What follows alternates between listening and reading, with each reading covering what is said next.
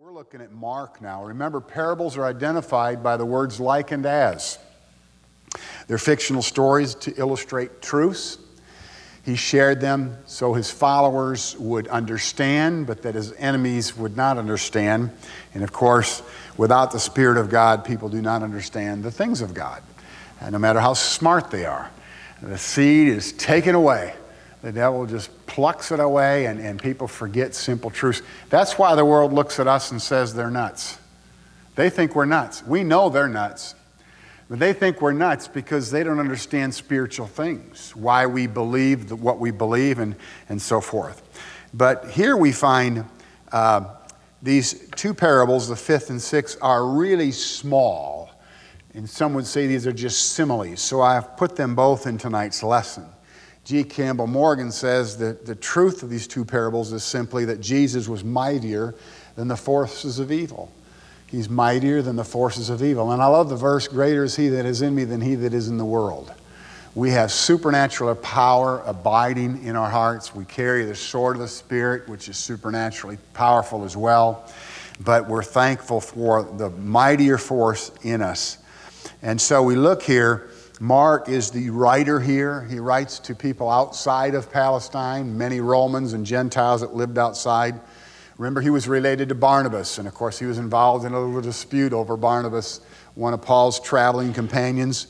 And Mark is really, he's called in the Scripture John Mark, so they're the same person. And he wrote this just after Peter's death, and there's no doubt Peter's contribution as an eyewitness probably helped him understand some things. But we talk about that. We always need to remind people that it was written under the inspiration of God. So even though he spent time listening to the stories of the disciples who were eyewitnesses of events, and like Luke wrote, he listened to the eyewitnesses of events, God would still supernaturally inspire them, breathe on them to write. And so he writes this great gospel. The first gospel written in all the gospels is the book of Mark. It's the earliest written gospel. And we know that Matthew and Luke repeat 93% of Mark's material, where Mark is more unique. And Mark presents Christ as a Savior. As a servant and a Savior. But he presents Christ as a servant. And of course, there's no genealogy because servants often didn't know who their parents were. And if you want the gospel that's chronological, in other words, in order from start to finish, it would be Mark. They're not all in chronological order. Mark is in perfect chronological order. So when you want to read the gospel that's in the perfect order, Mark's the one. He's also more graphic than the other gospel writers. And these verses in here, verses 20 and 21, are unique to Mark. Nobody else comments on these verses.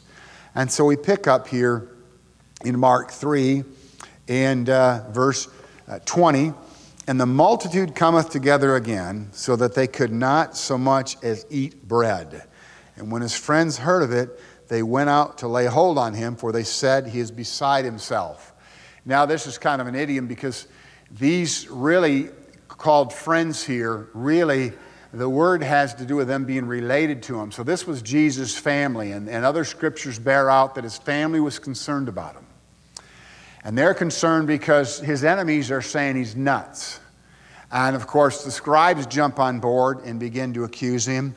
And that's why we have this wonderful story.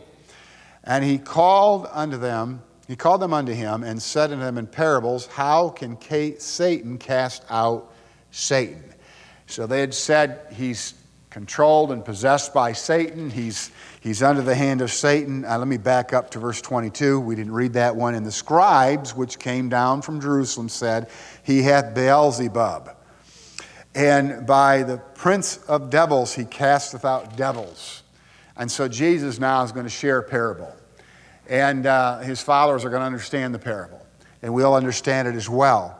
And that is that he cast out devils. If he was the devil, why would he cast out devils? And so the truth is just clear that Jesus was just more mighty, more powerful than any of the satanic forces. Well, the people had come to eat bread. And now the bread of life is going to give them more than physical bread. He's going to give them spiritual bread.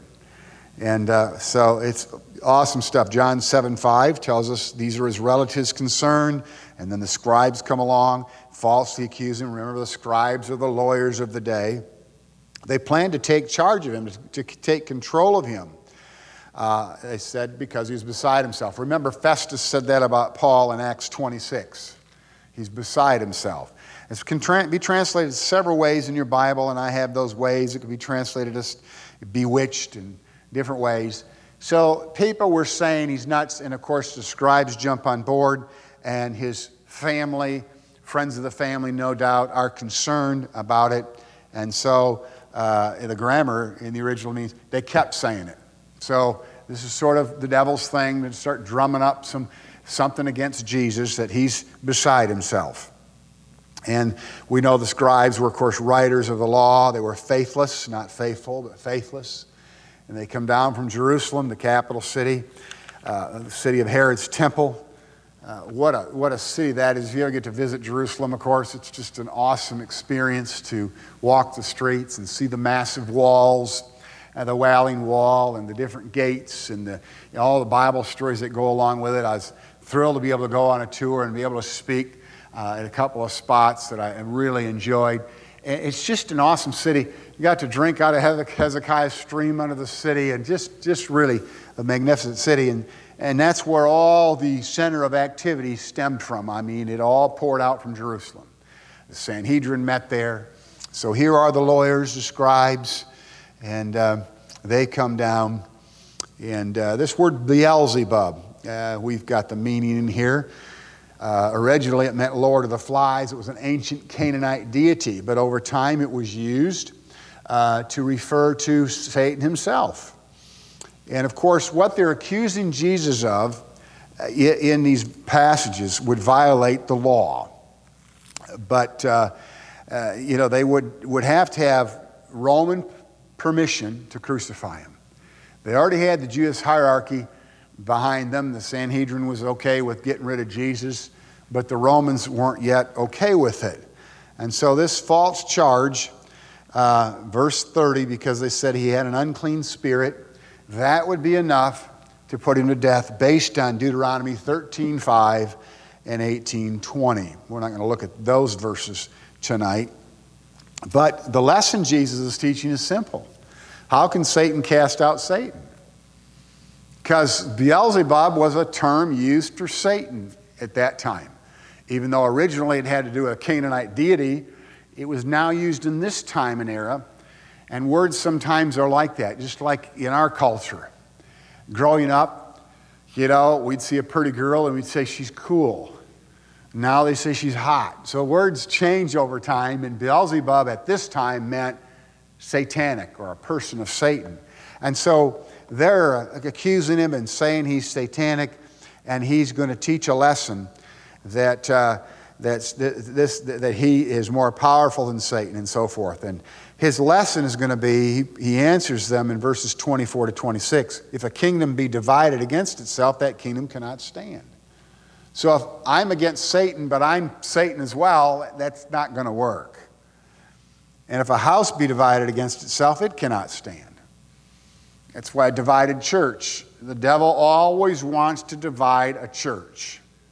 He works so hard at dividing us, He'd love nothing more than for one family in the church to be upset at another family, and he'll work at that, and he'll work at that, and he'll work at that because he's a divider in chief. He's just a problem.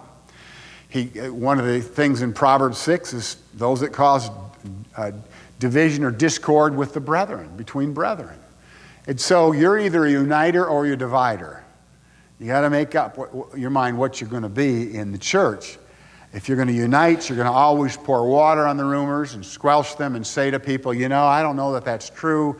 Let's go talk to the person about it. Oh, no, I didn't want to go any further. Well, then, don't tell me about it if we're not going to deal with it as it needs to be dealt with biblically. And I'm not saying me personally, I do need to know because I'm the pastor, but I'm saying when someone comes to you, you just say, hold on a minute, shouldn't you go to the person with the problem? Or maybe have the pastor and that person and you guys meet and see if you can work this out, because he's a divider. And Jesus point is well made. And if Satan rise up against himself and be divided, he cannot stand, but hath an end. No man entered into a strong man's house and spoils his goods, except he will first bind the strong man, and then he'll spoil his house. Verily I say unto you, all sins... I want to stop right there. He says, he clearly points out that here we have a plundered house and a divided house. Both of them will fall. One, if you bind the man of the house and you can take everything, that's going to destroy the house. Another is if you have division, you divide the house, that's going to cause the house to fall. And that's what both these little parables teach. Verses 27 to 29 is one parable, and verses 23 to 26 is another. And so here he makes it very clear that this is the devil's work, and exorcists would always invoke a higher power to get rid of a weaker power. How could he cast out devils if he was the devil? Would Satan be divided against his own kingdom? No, the kingdom wouldn't be able to stand. And so he clearly teaches that this accusation that he's of the devil is totally foolish because he's been casting out devils. Think of the stupidity of that accusation. It's clear that they didn't have anything to accuse him of, so they had to make something up. Because Jesus lived perfect. He never sinned. He was impeccable. He couldn't have sinned because of his nature. He was God in the flesh. He felt temptation and that feeling of temptation, but he never yielded. He was hungry when the devil offered him bread, but he never yielded. Because he's God, and he never sinned. So here he illustrates the foolishness of their accusation by his parables. Now, who could bind this strong man, Satan? Who could, the strong man of our text, who could bind him? Jesus could. Look at Revelation chapter 20, because I'll ask you here to explain what will happen to Satan prior to the millennial kingdom. Revelation chapter 20, verses 1 to 3. What's going to happen here? If Jesus could bind him in Revelation 20, he could bind him in Mark chapter 3. It just wasn't God's time. When God ushers in the kingdom, Satan will be bound for that whole 1,000 years. And it'll be a perfect rule. I mean, in the kingdom, of course, we come back with him, rule and reign with him, but in that 1,000-year millennium, we aren't capable of sinning because we have a new nature. And we have a new body. We've been totally glorified at this point. And so Jesus is going to have a perfect rule. But remember, there's a lot of people that don't get saved. There's a lot of people that don't get killed in great battles. And the battle of Armageddon, a lot of people survive it. And there's people born for 1,000 years. Babies are born. And people are going to be saved. There's going to be great Bible teachers. There's going to be people come to know him and so forth. But you think of that. Satan is bound for that whole time. Revelation 20, verses 1 through 3. And I saw an angel come down from heaven, having the key to the bottomless pit and a great chain in his hand. He laid hold on the dragon, that old serpent, which is the devil, and Satan, and bound him 1,000 years and cast him into the bottomless pit and shut him up and set a seal upon him, that he should deceive the nations no more till the 1,000 years should be fulfilled, and after that he must be loosed for a little season. Of course, when he's loosed, he's going to rally all the armies of the world against Jesus, and of course then we have this big battle of the nations, and the Lord wins again. Jerusalem will be singled out twice for destruction in the future. And I got to even clarify that, because they're singled out all the time for destruction by their neighbors. But in the future, the Battle of Armageddon, just before the millennium, at the end of the tribulation period, and then the Battle of Nations at the end of the 1,000 years, are both all about the whole world wanting to kill the Jews and kill their leader, Jesus. Because the Jews get saved in the tribulation period, 144,000 of them, and so they're hated now more. And Jesus, as their leader, is hated as well. And after that 1,000 years of him controlling all the people want to get rid of him. And they're lost. Not everybody's going to be saved in the millennial kingdom. So they're going to rally against him, and once again, he wins the battle. So we know that the Lord has power over the devil. I love a song. When I was a kid, I used to go to a campground in Lake Michigan called Maranatha, and there's a guy by the name of Hilding Helverson. Crazy name. And unless your name's Hilding Helverson, I'm sorry. But he would sing. He could have called 10,000 angels to destroy the world, but instead he died for you and me. Hilding, I don't know if you ever heard that name, but if you ever hear that guy sing, you'll never forget it. I was a teenager and I thought, that was awesome. And they had another guy named Steele who would do chalk artistry during the singing and during the program. And those are great times as a kid. But he could have called 10,000 angels. But you know what? It wasn't time yet. God wanted him to die. And Satan, of course, thought, I've defeated him. But 3 days later, that's exciting stuff. He came out of the grave. So Satan's ultimately going to be defeated. Then Jesus deals with this next little portion of Scripture here about blasphemy against the Holy Spirit. Verily I say unto you, all sins shall be forgiven unto the sons of men, and blasphemies therewith, whosoever they shall blaspheme. But he that shall blaspheme against the Holy Ghost hath never forgiveness, but is in danger of eternal damnation. Boy, this passage has been debated by scholars over the years, and we're going to talk about it a little bit tonight, because this is a serious statement in Scripture. There's one thing that'll never be forgiven, and that's blasphemy against the Holy Spirit. Of course, if you've read ahead, you already know what I'm going to say here, but we know that means it's an unpardonable, unforgivable sin and requires eternal damnation. However, the verdict belongs to God, not to men, and God knows our hearts. The word damnation, of course, includes separation. It's translated many ways in John 3:18 and 19. We're going to go there and read those verses because John 3:19, John 5:24. We're going to talk about this for a few moments, and I'll give you the answer, but first we're going to read some scriptures. John chapter 3, verse 19. I've heard misteaching about it. I've heard heresy about it, so we're going to look at it tonight. John 3:19, and this is the condemnation, that light is come into the world, and men love darkness rather than light, because their deeds were evil. But verse 18, he that believeth on him is not condemned, but he that believeth not is condemned already. So now what is this one sin that's unforgivable? And there have been people that have twisted the Scripture and preached things that are way out in left field. We're going to deal with it tonight. Now, we know here in John 5:24, another verse to look at. And we know this verse as well. Some of you can quote it. It starts with verily, verily. I say unto you, he that heareth my word and believeth on him that hath sent me hath everlasting life. Now mark that. That word hath is present tense. Do you know the moment you trusted Jesus, you became an eternal child of God? You began to live eternally at that point. Did you know before you were saved, you were eternally damned? You were dead in your trespasses and sins. You're walking around, you're breathing oxygen, you're going to work, you're maybe having kids and living the life, but you know what? You're eternally dead. That's what Scripture teaches. But the difference in the dead man and the living man is one has eternal life, and that's because why? He put his faith and trust in the Lord Jesus Christ, who gives us eternal life. And once you have that eternal life, you will never perish. Eternal means eternal. You can't lose it. Nothing can pluck you out of God's hand.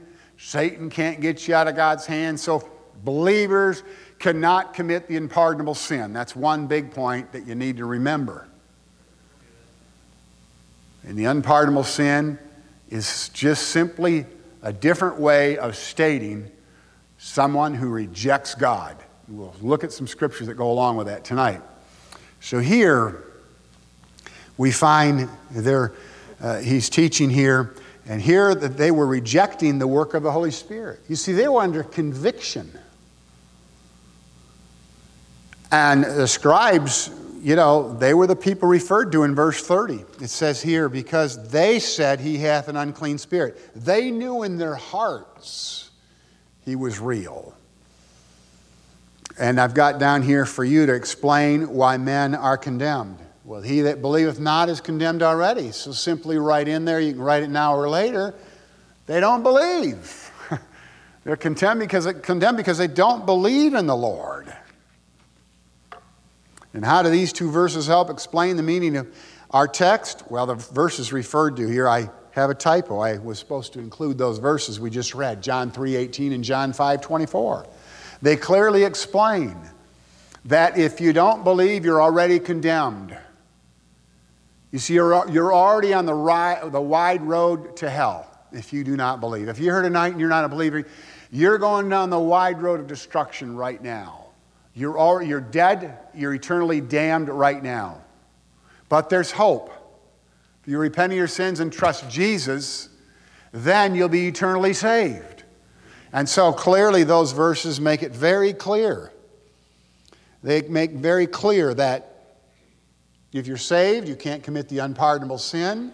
But if you're lost, you're in the practice right now, you're committing that. If you're under conviction, you're in the process of committing this sin. And what do you believe is the unpardonable sin? And I have down here written, when one rejects the Holy Spirit's convicting call to the point of crossing the deadline of Romans chapter 1. In other words, the Holy Spirit will come to someone and convict them. He'll convict them of their sin and he'll tell them they're lost. And they know they're lost. They know they're in sin. And they'll ignore that. He'll come to them again. They'll ignore that. They'll ignore it, and they'll ignore it, and they'll ignore it, and ignore it, and ignore it. And I'm having a hard time saying that word anymore. But they just reject the Spirit's call. They may get angry. When someone's under conviction, they'll act crazy sometimes. They'll just blow up at a Christian because they're so miserable in their sin, and the Spirit's making them miserable. I tell people who are saved and backslidden, you're miserable, aren't you? And they always say, yeah, I am. How'd you know that? Because the Spirit's living in you and He's never going to leave you. So when we sin, we're miserable. But the lost man, when he's prodding their heart to save them and they reject Him, they're miserable, they're angry. Eventually they'll just turn to sin and they'll just love the pleasures of this world and drown out the call of the Spirit. And eventually, and we don't know when this is, we need to witness to every creature and witness every opportunity to every person on this planet. Because we don't know if they've crossed the deadline, and that's something we have to understand. This is all God's timing and God's calendar. But there'll be a time in their life where they'll cross over to a point where the Spirit will never speak to them and convict them again. And Romans 1 fits perfectly there. We'll look at that in a minute. The grammar in verse 22 indicates attitude, not an isolated incident. It's not like the Spirit comes to one kid one time and says you need to be saved, and that kid doesn't listen, and then that kid's damned for hell. That's an attitude. It's a consistent attitude of, I don't want it. I enjoy they don't say it, but they enjoy their sin. I love my sin so much, and I don't want to be a holy roller. I don't want to go to church. I don't want this religion stuff. And they choose to stay miserable. And they're in a process, not an isolated incident, but most believe rejecting the convicting work of the Spirit for an extended time will cause them to stop drawing us towards repentance and thus the unpardonable sin. And we don't know when that is. So don't leave tonight thinking, well, that guy that I witnessed to, he came close, but he rejected God and he's damned for eternity. No, you don't know that. Only God does. Only God does. And you still look for an opportunity to help that person come to know Jesus. I love Charles Ryrie. He's with the Lord, but he says this sin can't be committed today. Well, I don't agree with that. So others say it's a sin of the heart, not of the lips. Scholars assure us that believers can't commit this sin because we have eternal life. That we do agree with. If this sin can be committed today, Ryrie says it can't, but if it can, I kind of think it can be. It's clearly rejection of the Spirit that's trying to convict you to be saved. You see, when we're born again, we're washed and we're regenerated by who? Titus 3:5. We're washed. Let's turn there. Obviously, you're looking at me like you never heard of that verse, but we're going to look at Titus. I believe it's 3:5. Not by works of righteousness which we have done, but according to his mercy he saved us. It's talking about Jesus by the washing of the regeneration and renewing of the Holy Ghost. What does that mean? The Holy Ghost makes us a new person. See, it's not our righteousness. The Lord saves us, and it's the Holy Spirit that makes us new. He moves in, takes up residence. Now you got someone living inside you that changes everything, right? And that's why I have these battles. I talk about old Dan and new Dan. New Dan says, don't do that. Old Dan says, boy, it'd be fun. Nobody'd know. And I have this battle all the time. My new nature, which is comprised of the Holy Spirit living in my spirit, in my most holy place. One day I'll teach on the temple and the three divisions. The outer court, like our body, the holy place like our soul, and the most holy place like our spirit. And boy, there's some great teaching out there, and I'll share that with you. But that's a long lesson, not for tonight. It's even so long, we'd be in Sunday morning service probably close to an hour preaching. So if that happens, you'll have to just be patient. But, you know, he took up residence in my most holy place. He's in there. I don't know where that is. It's in there somewhere, though. You know, the Bible uses so many different ways to describe the Spirit in us. It talks about our bowels. That's interesting. It talks about our heart. Now we know what our bowels are, and we know what our heart is. And he's in there somewhere, and I can't explain it, but boy, he's there. And when I'm sinning, I know he's there. I feel him, and he makes me feel rotten about my sin.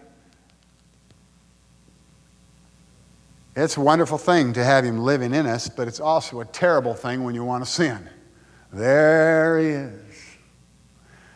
Part of your sin, you're taking the temple of God, and you're doing that with the Lord living in you. Remember that when you sin. The Holy Spirit's in you. In fact, the whole Trinity's in there, right? Remember the eyes of the Lord are in every place. Anyway, let's pick up here the application. John 16:8 says, he will, I'm giving you the answer, you can look it up later, reprove the world of sin. This word means to bring under conviction. Isn't it fascinating that all men are born with a conscience? John 1:9 says we all have an inner light. Scripture says in Romans 2 that we have a conscience, even before we're saved. God has put within every man, the Bible says in Titus, the grace of God hath appeared to every man. Did you know every child knows right from wrong? Well, you take a 4-year-old, he knows not to throw a rock and hit the teacher in the head. He knows that's wrong. Even if he's taught by raunchy, drug addict parents, he still has a conscience teaching him right from wrong. So what happens? The Bible says all we like sheep have what? Gone astray. We were created in God's image. We were given a conscience that's a natural tendency to gravitate towards God, to search for God. But we like our sin, and we get older and older, and we were learning to love the sin of the world and the worldliness. And before you know it, we're a rotten, rotten sinner. We've been a sinner since we're born. We get more rotten as time goes on. And we need to be born again. We still know right from wrong, but we can have a seared conscience and just ignore the voices within us. But when the Holy Spirit moves in, he never leaves you. So even though you had a conscience, you weren't born again until you repented. And that's why everyone who's ever lived knows deep within their heart they're a sinner. They may not admit it. But that conscience has told them that was wrong. Before my kids were saved, I mean if they're 3 and they did something, I could go out there and I can look at them and I can just know that they did it. I can almost know by looking at the 4 faces which one did it. Because their conscience makes them look so guilty. Now they're not saved, but they know they did wrong because their conscience told them so. But they're not saved yet. But isn't it great that God put a conscience in people? Could you imagine this world without a conscience. I was on an island in Panama with Dennis Rasmussen. He's on the Discovery Channel, deals with primates. He's not a believer. I gave him a great book about DNA and the evolution of theory and crisis and stuff. Never got it back. It's probably a good thing. And we're on the island, and he knows I'm a pastor, and he's an educated man, and I know he's a smart guy. And Mary and another lady in our church were there with him, and we're cooking spaghetti, and he's talking about our relationship to the primates of the world. And of course, I have a great little poem I like to quote. I was a monkey swinging through the trees, lost my tail and became a PhD. I didn't use that one on him, but we're talking about the difference in animals and people, and he says there's no difference in animals and people. Later, about an hour later, he's telling us about this one particular monkey he studied where when the father decides to, he'll grab the monkey out of the mother's arms, rip the head off, eat the brains, and throw the body and skull down to the earth. And I'm like, what? And I said to him, well, Dennis, how does the mother and all the other monkeys react to that? Well, initially the mother, doesn't give the baby up, but they all just go on about life. And I said, Dennis, don't you see this? That's the difference. They don't have a conscience. I mean, you go up to a sinner and you grab their baby and throw them out of a tree and rip their head off. That everybody that sees that is upset because their conscience says that was murder, that was wrong. You can get to a place where your conscience is seared, but you still have a conscience. It may be seared. But even the world knows certain things are wrong.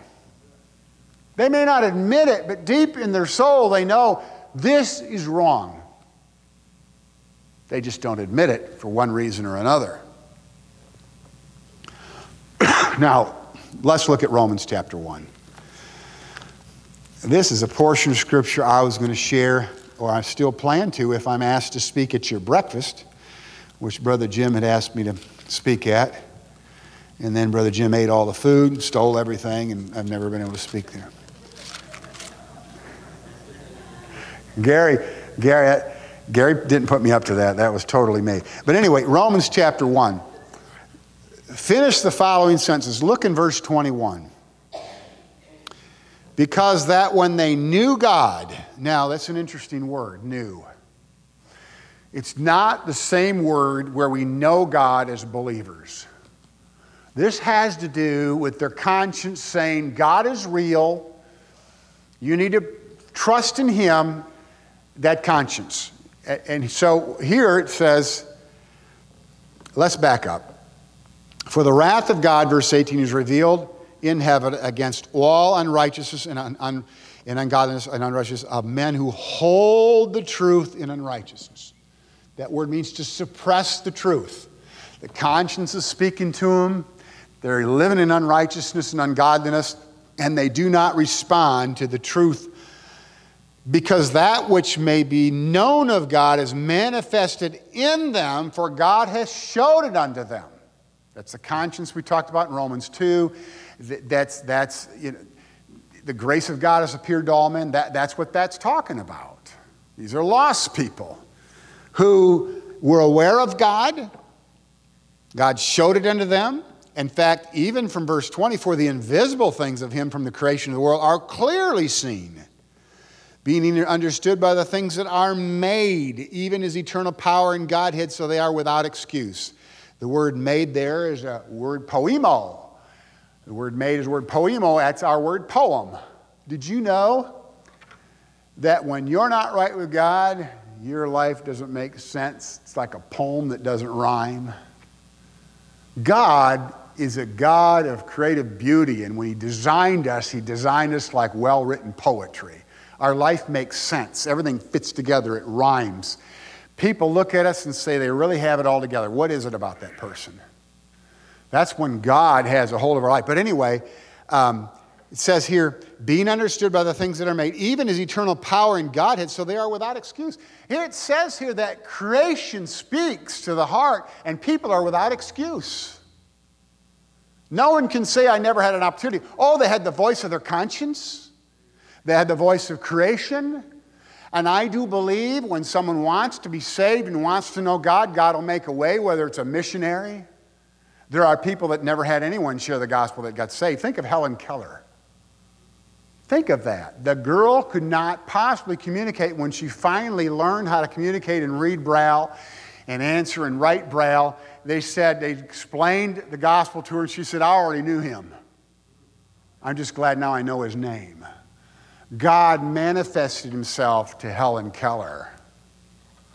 And so God makes it clear with the conscience and with creation. And then, of course, the Christian is the third voice. But now we get to verse 21. Because that when they knew God, now are these saved people? No. They're described as ungodly, unrighteous, who suppress the truth. These are not saved people.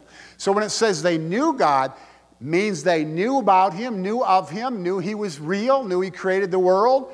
They felt him in their conscience. And when they knew God, look what it says. They glorified him not as God, neither were thankful, but became vain in their imagination, and their foolish heart was darkened. So first of all, their foolish heart was darkened. These people are crossing God's deadline. Look at verse 24. Wherefore God gave them up to uncleanness through their lust of their own bodies, to dishonor their own bodies between themselves. So now he gave them up to dishonor their bodies. They knew all about God. God had spoken to them. They could have been saved, but they rejected God. They loved their ungodliness and their unrighteousness and suppressed the truth. And now what's happened? What's happened is their heart is darkened, and we find their bodies are dishonored. And now he gives them up to vile affections. Look at verse 26. Verse 25, we have to read it. Who changed the truth of God into a lie and worshiped and served the creature more than the Creator. Think of that. Worshiping creatures more than the Creator. Do you know in India they believe the cows are holy? Holy cow. And they believe rats are reincarnated Indians. And I think, rats, you know? So they don't kill the rats, which eat up all the grain. They don't slaughter the cow and eat that. And guess which country has more people dying of hunger than any country? They worship cows, for crying out loud. And we have in America people who worship animals. I love animals. Not all animals. I didn't love dogs a whole lot. Now I got a dog that got my heart, and I love this dog. But I see an advertisement that comes on. We don't have advertisement about saving babies from abortion, but there's an advertisement that comes on. It's a great ad. If you're an animal lover, you like the ad. It's all about, they're playing this music and showing these sad animals, this cat with a draining eye and shivering dog. And it's a touching ad, and I'm thinking, isn't that something? I think people, we do know, I don't think I know, and you know too, that people actually think animals are equal to us, and that they are, worthy of treatment just as good as a baby, or a child. And obviously some people worship animals. Some people worship rocks, amulets and stones and so forth. But anyway, I read that verse, I got off the subject. So let's go to verse 26. For this cause, what's the cause? Suppressing the truth, ignoring their conscience, loving sin. For this cause, God gave them up to what? Vile affections. For even their women did change the natural use into that which is against nature. And likewise also men leaving the natural use of women burn in their lust one toward another. That doesn't mean, by the way, like I said, we don't know where the deadline is. There are homosexuals that have been saved. There's lesbians that have been saved. So we're not saying that everybody that's become gay or whatever is going to hell automatically. That's not what Scripture teaches. But that is one of the signs of people who have crossed over and ignored the Holy Spirit to the point where God just turned their bodies over to vile affections. Don't misunderstand. I am not saying they don't have an opportunity to be saved. Whosoever will may come. And that's still true in Revelation 22. Whosoever wants to come and drink of the water can drink freely. Amen? Anybody can be saved. We don't know where this deadline is, but we know that here are some signs of people who have crossed it. And finally, look at verse 28. And even they that did not like to retain God in their knowledge, God gave them over to a reprobate mind to do those things which are not convenient. So God said, I'm even turning their mind over. They're so out of whack and out of sorts, they don't even realize now their sin. And when people get like this, that's why they don't have any compassion for the unborn. They don't have any compassion for people outside of their circle of people they can benefit from. And they don't have any conviction of sin. Nothing's wrong. I was teaching a class in philosophy years ago, and we were talking about the relevance of the Bible. And I said, all right, is it wrong, now I'm teaching Christian people, is it wrong if nobody knows two people who are happily married cheat on their spouses and have an affair? Of course, all the hands went up, and I'm teaching, remember, this is part of apologetics, all right? So I'm playing the devil's advocate. And I said, why is it wrong? Because the Bible says it. Wait a minute. The world's already said the Bible's not relevant. So we're not going to, where are we going to get the truth to prove? Of course, we know the Bible's relevant, but I'm saying, well, I'm telling the students, prove that it's wrong without the Bible. I said, now remember, neither spouse found out. Nobody's hurt. And I had them stumped. Because you see, the Bible is the Word of God. And did you know our country based most of its laws, initially all of its laws, on the Bible? Do you know there are still laws in the books that say it's wrong to fornicate? It's illegal to have an affair. It's illegal to look at porn. Porn, by the way, the word porn comes from the word pornography. Or the word porn, which is translated fornication, is also translated pornography. So when you're looking at porn, you're cheating on your spouse. Did you know that? Hope none of you are. But did you know without God's Word, we have no foundation for right and wrong? And I got the students to admit there's no way you can say to society that it's wrong to have an affair without the foundation of Scripture. That's why it's so important that we believe that our country was built on the Word of God and our laws came from the Word of God. Our three branches of government come out of Scripture. All that stuff comes out of the Bible. And that's why it's so important that we take our Constitution for face value and not say, well, it needs to progress and change with time because people change. No. And I'm not getting into political here because I'm not getting into politics. I'm just saying our Constitution is clear, that it's based on the Word of God. And the Bill of Rights gives us the right to worship God and to believe His Word. And see, without God's Word, we're going to have a hard time. And that's why when I talk to a sinner, if they say, I don't believe the Bible, I say, well, can I read you something from it anyway? Well, I guess. And then they get under conviction. You know why? This is supernatural. Hey, this is the real stuff, man. You can talk to someone about NASCAR all day. You start talking about Jesus, they get real uncomfortable. Because this is it. And so here these people have a reprobate mind. Now look at 1 John 5:16. And we're going to close with this. I know I end up preaching all the time. I start out intending to teach, and I get all wound up. Chapter 16, 1 John 5. If a man see his brother sin a sin which is not unto death, he shall ask, and it shall give him life for them that sin not unto death. There is sin unto death. There is sin unto death. John is saying that we can get to a point as Christians. Now, we talked about God's deadline for lost people. We don't know where it is, but we know that they cross it at a certain point. God knows that. And they start to sin worse and worse with no conviction or conscience. But did you know Christians can sin unto death? Let me tell you something. The Bible tells us that when we sin, the Spirit of God convicts us. When we continue, look at Romans. We got to look at Romans for 6, 1 and 2. I said it's the last verse, and I lied to you. It wasn't a premeditated lie. I'm just changing my mind. Romans 6, 1 and 2. You've got to mark this. It says, what shall we say then? Shall we continue in sin that grace may abound? And it says, God forbid. You know what that means in the Greek? It means God will not allow it to happen. We cannot continue in sin without consequences. That's why we have to confess our sin day in and day out all day long to get cleansed from it. Let me tell you something. If you are in sin and you don't confess it and you keep doing it and you don't confess it and you keep doing it and you don't confess it and you keep doing it and you don't confess it and you keep doing it, you're going to get not only warned, you're finally going to get spanked. And the Bible says in